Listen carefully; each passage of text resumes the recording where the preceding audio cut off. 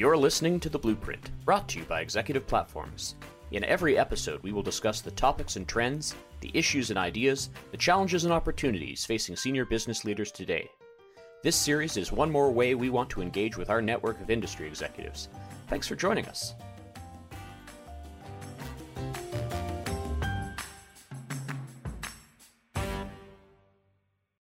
Hello again, everyone. You're joining us for another episode of Executive Platform's Blueprint podcast series. My name is Jeff Mix. I'm head of content and research. My guest today is Wally Ojo of Griffith Foods.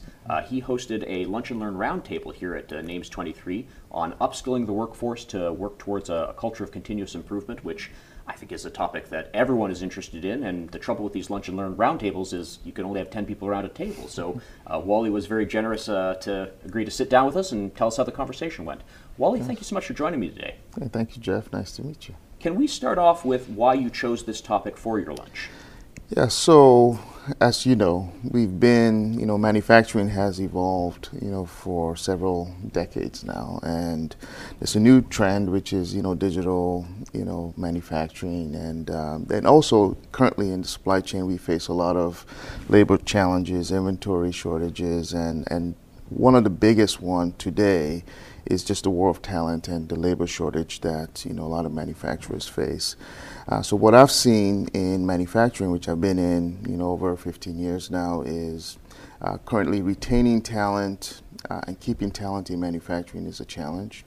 And one of the strategies, obviously there are many ways to help with employee engagement, but one of the key ways is to have a lean organization or to upskill the talent that you currently bring into the organization. So how do we do that, and how do we ensure that the talent in the organization can solve problems? Because really, if you look at it, when you join an organization, the ability to solve problems actually engages individuals. You Absolutely. Feel like you're adding value to the business if you can solve a problem in your department, in the organization, or even in your function. So I think just like what education does to a community, what it can do to, say, for an individual, for family, and then for community. I think same thing when people come into the organization, how can we upskill them and give them that opportunity to grow? And by also growing, they solve problems for the business, they add more value, and we can, retain talent in the organization. I think you're exactly right that, first of all, people respond well to a challenge, and they also have a sense of ownership when they've solved that challenge or contributed towards a success. So, absolutely. I mean, it's a great motivation. It's a great motivation, and it's a topic that I think speaks to every manufacturer. Absolutely. When you came up with this topic area for the lunch, who were you hoping would sign up to join you?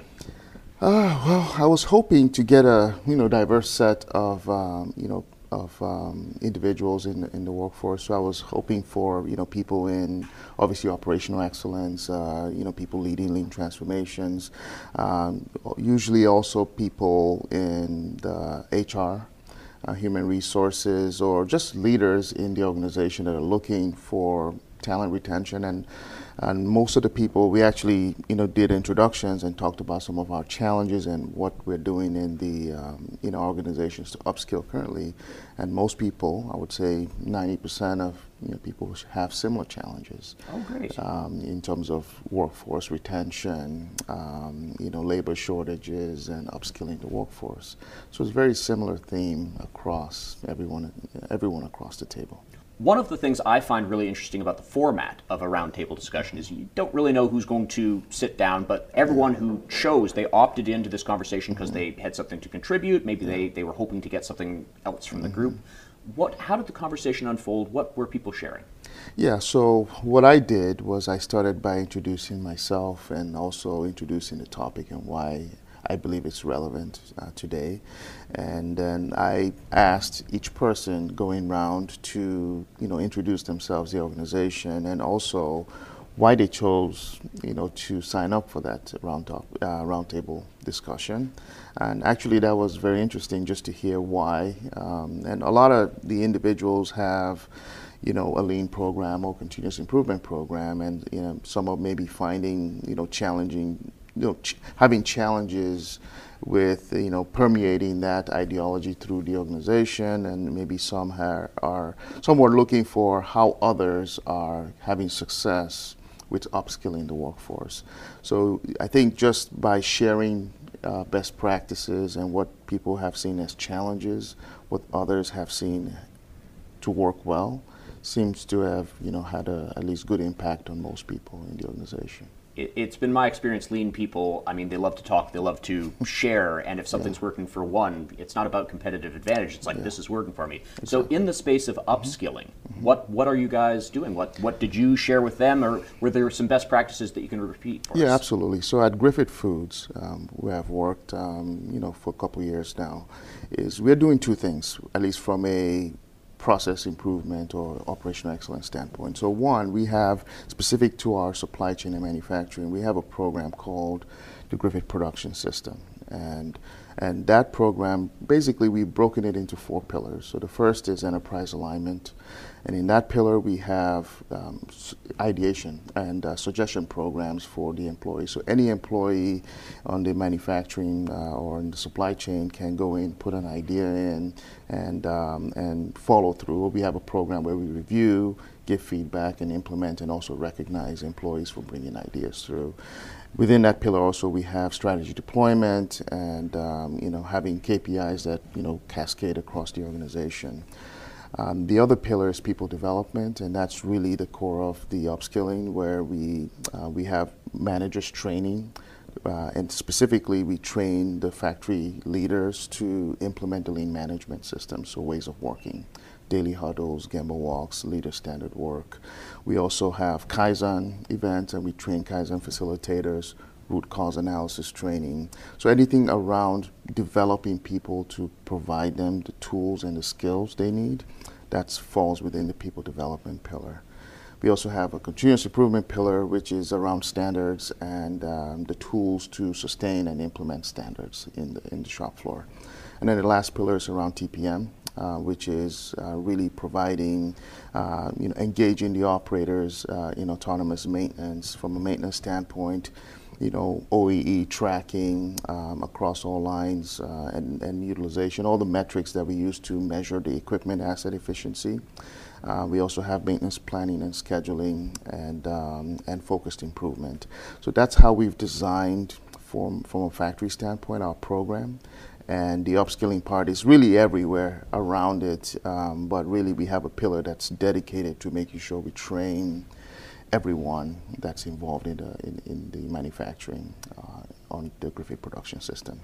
We also have a global program that cuts across not just the manufacturing but across all functions, and that's called the Griffith Performance Excellence. And this is our global continuous improvement program that's just beyond just cost savings, but we also look at how can we impact the planet, how can we impact people, and also the business performance. So we look for benefits across multifunctional benefits that are actually improving business performance beyond cost. So within that program, we also have training and upskilling opportunities for people that are interested to learn structured methodologies of problem solving for the organization. Fantastic. In the group that was contributing, did anyone have something that maybe surprised you or that you hadn't heard before or that you view as like, this is what I've taken away from the lunch? Well, yeah, I think definitely. I always learn, and this is my actually second lunch and learn because I did one last year, and there's always a learning from success and failure.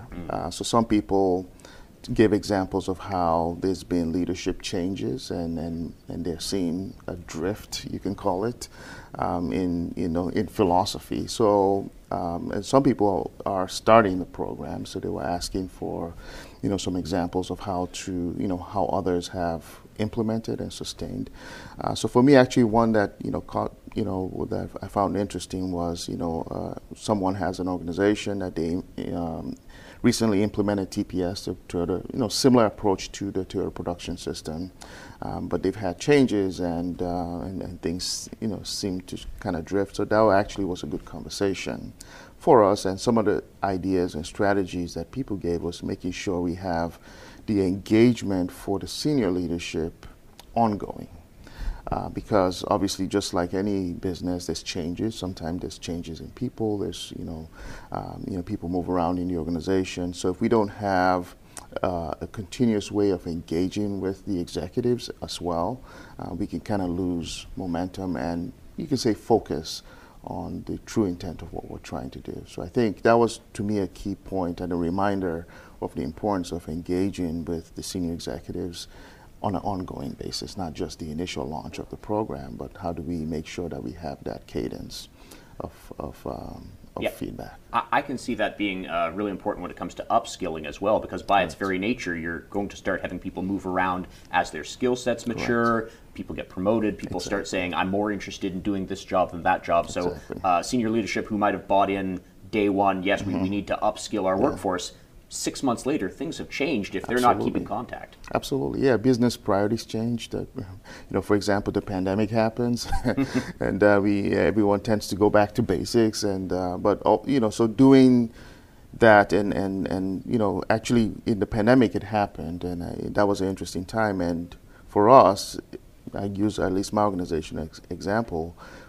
That's for most of us, that's we go back and leaned on the Lean program to say, you know what, this is the foundation. This is when we really need, to go back to the basics, using our routines, using our standards, updating the standards, improving the business, and leveraging that capability to help stabilize the business. It's still a challenge, obviously with supply, there's some things that are beyond control, but the things that we could control and where we had standards and people developed to help solve problems, it can help, stabilize much quicker for the business. Absolutely, and I mean, when you say it's upskilling for a culture of continuous improvement, it's really the culture is the underpinning. You had that to fall back on. Absolutely, and we say, at least in the operational excellence, the culture is what determines the results, right? And the way that we shift the culture to more continuous improvement is by starting with the leaders and the principals, and then having the right leadership philosophy. We can then build a system that has the tools that the employees can pull from. And then by using the tools and applying the tools in the workplace, then that's really where we can enable the results. But it starts with the leadership philosophy and the principles that's aligned to the system that we build across the facilities. Now again, a roundtable discussion, by its nature, it has to be a limited number because otherwise not everyone would get to contribute, not everyone would get to share. For those of us who weren't able to join you for that lunch, is there one key takeaway maybe you'd like our listeners to think about a little further? Yes, and I think I mentioned it earlier. I think just, picture your organization as a community or even a family, and what's best for, what would you do if these were a community that you were taking care of, and everyone has the opportunity to go get education and learn and improve themselves. What opportunities would you provide them, and what value would that bring back to your community? So I think if you look at it in that way, you would see that a well-educated community and a community and an organization that is educated and provided the opportunity for people to develop their skills and come back to apply those to the business to improve it and add value, is one that will be around much longer and also have a high level of engagement, safer workplace, higher productivity, and just be able to tie in back to the talent retention and attraction. I think is a key part of it. So really upskilling is to me, it's a core part of operational excellence and also bottom line results to the business. What a fantastic takeaway. Wally, thank you so much for your time today and for sharing that with us. Thank you for the opportunity. It's a pleasure. You've been listening to another episode of Executive Platform's Blueprint podcast series. I've been Jeff Mix. Let's do it again soon.